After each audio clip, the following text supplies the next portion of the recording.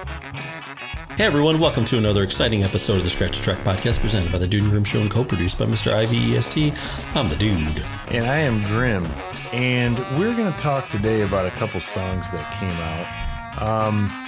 It would have almost seemed as if one was sort of a counter to the other, but maybe it was more of a conversation. But these two songs, which you have probably heard of by now, are Richmond of North Richmond by Oliver Anthony, which is a stage name.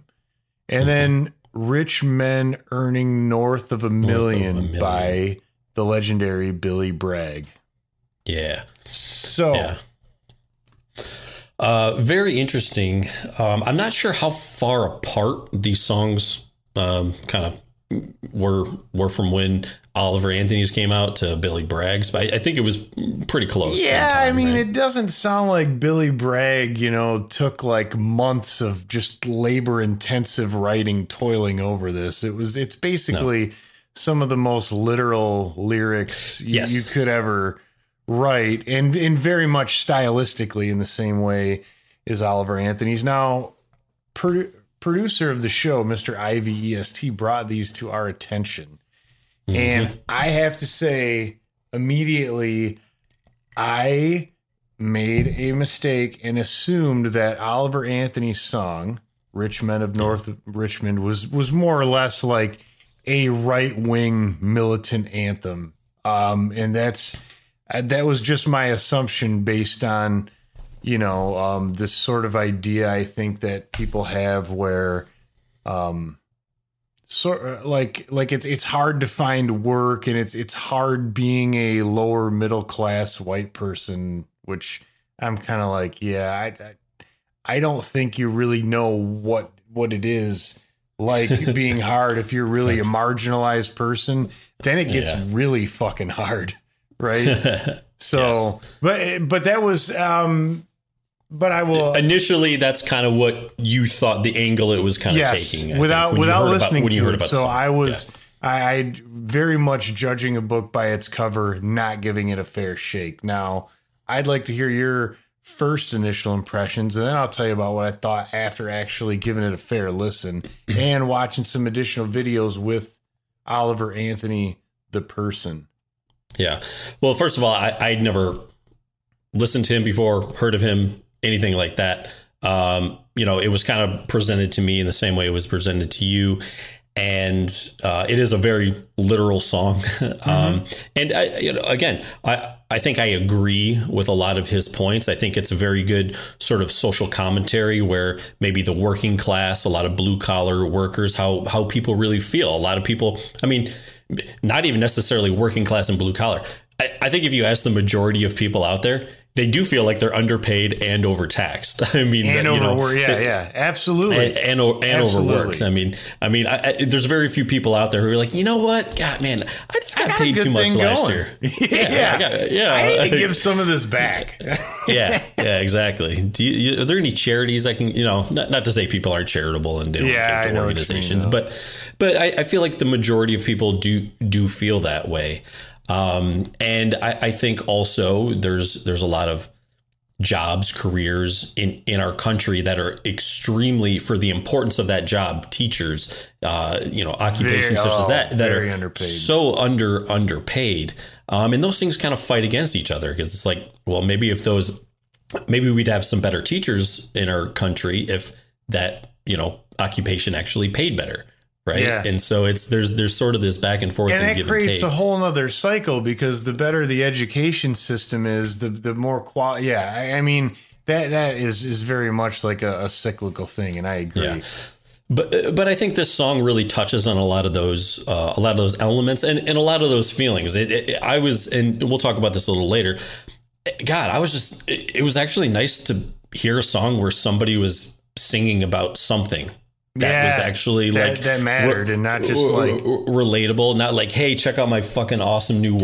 Tonight's gonna be a real good night. Yeah, like tonight's gonna be a real good night. Like, let's bullshit. This is what we're doing at the club. This is who I'm hanging out with. It's not this influencer lifestyle that the 1% of the people in this country like. Correct. So I think it is a song that a lot of people can identify with and relate to and sort of commiserate over in a sense. One thing that I really respect about his approach to it is that he has been very much stating that it shouldn't be confused with politics. It's not a political song. It doesn't lean one way or another. It just is out there on its own.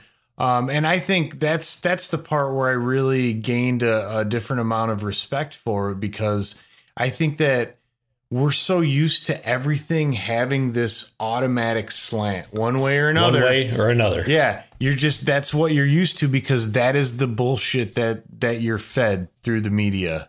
Right. Sure. And you will gravitate toward the things that support your view, like the confirmation bias. Right. Mm-hmm. But he's been very, very forthright about that. This is not a political song.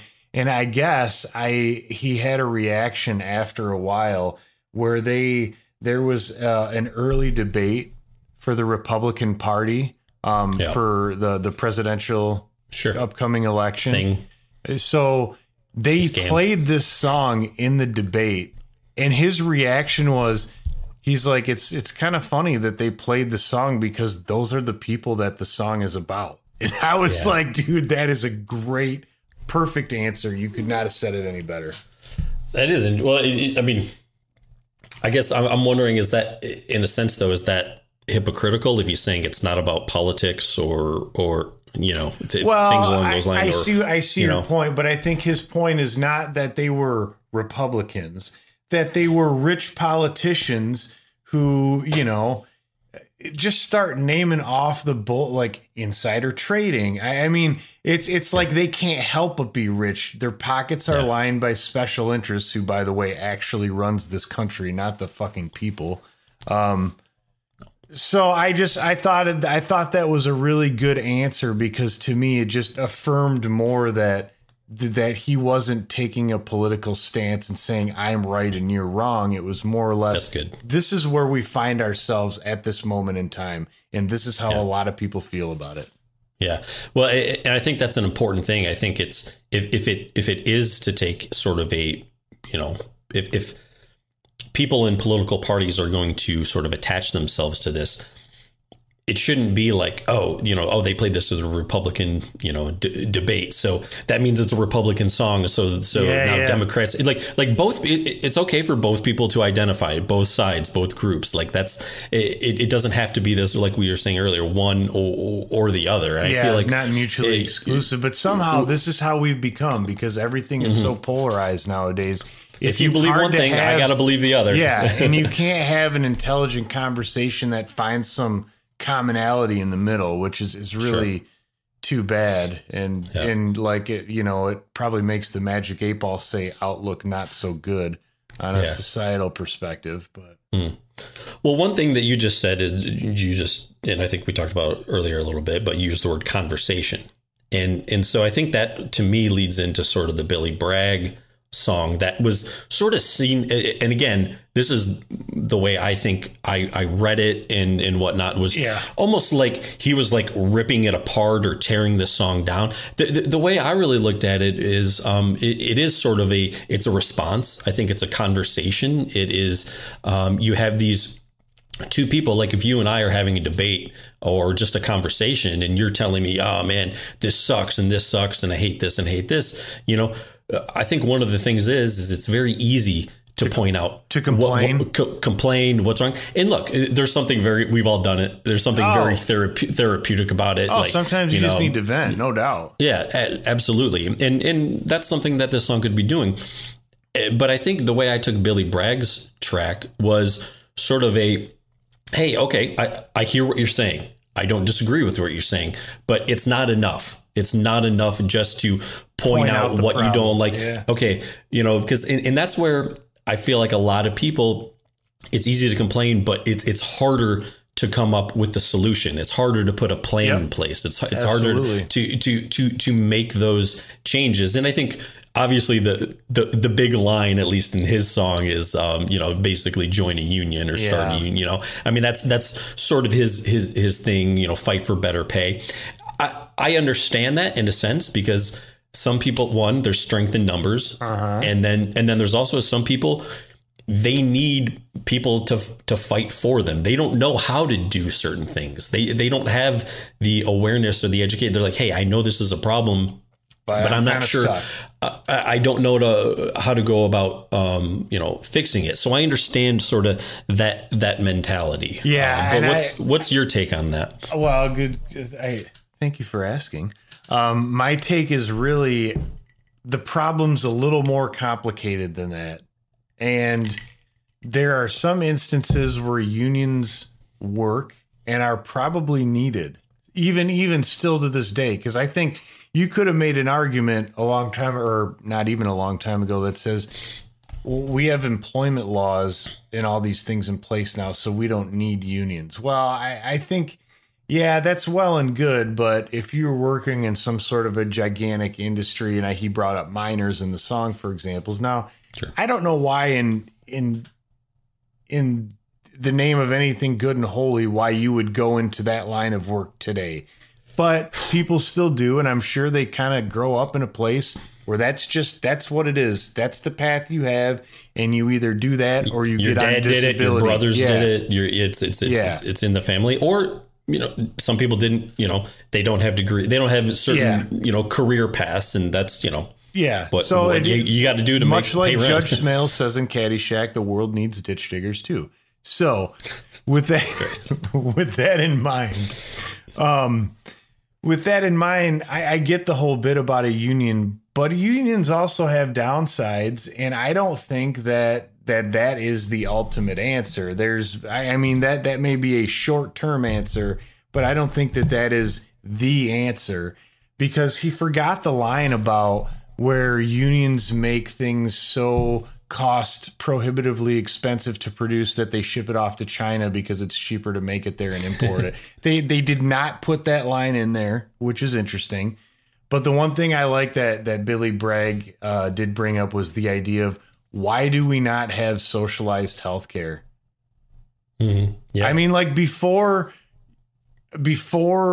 you mentioned people who are self-employed, and there are options for that now. Yeah. But I mean, and I'm sure there always had to be some sort of an option, but for many Americans, it's kind of bullshit to me that, like, my family's healthcare is tied to my job. Why is that? Those two things should exist in different worlds. It doesn't make sense.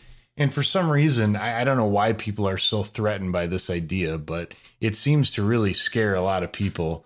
And it's becomes one of those divisive topics that's hard to talk about, because, in Oliver Anthony's song, he was like, why should our taxes pay for the overweight people on disability? And I mean, he straight called it out.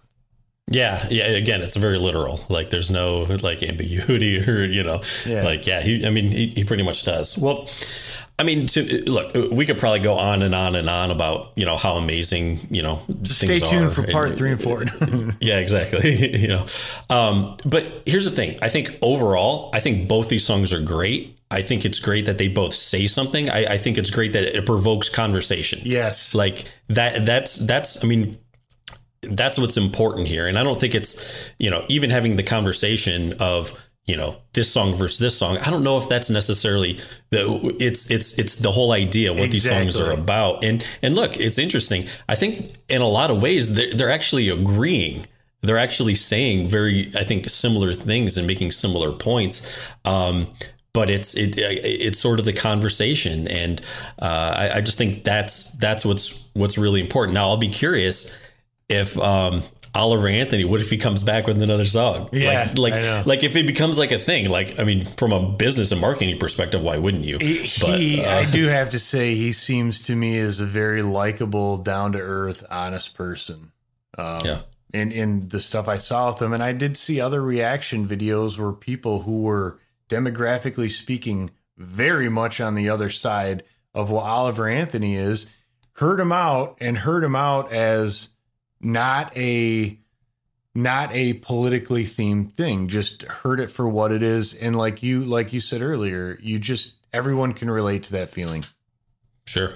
Absolutely. So I think this is the point where we can wrap this episode up. But anybody who's watching this, which, hopefully there's a lot of you, I'd love to know what you guys think. Where do you stand on this? Definitely. I mean, I'm sure there's plenty of thoughts from a political perspective, but which we're not really interested in.